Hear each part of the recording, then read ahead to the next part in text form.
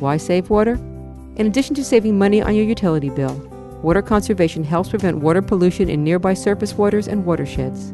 This is the Eco Minute, and I'm Enid Siskin. Conserving water can extend the life of your septic system by reducing soil saturation and reducing pollution from leaks. Overloading municipal sewer systems can cause untreated sewage to flow into surface waters. The smaller the amount of water flowing through these systems, the lower the likelihood of pollution. Costly sewage expansion can also be avoided by community household water conservation.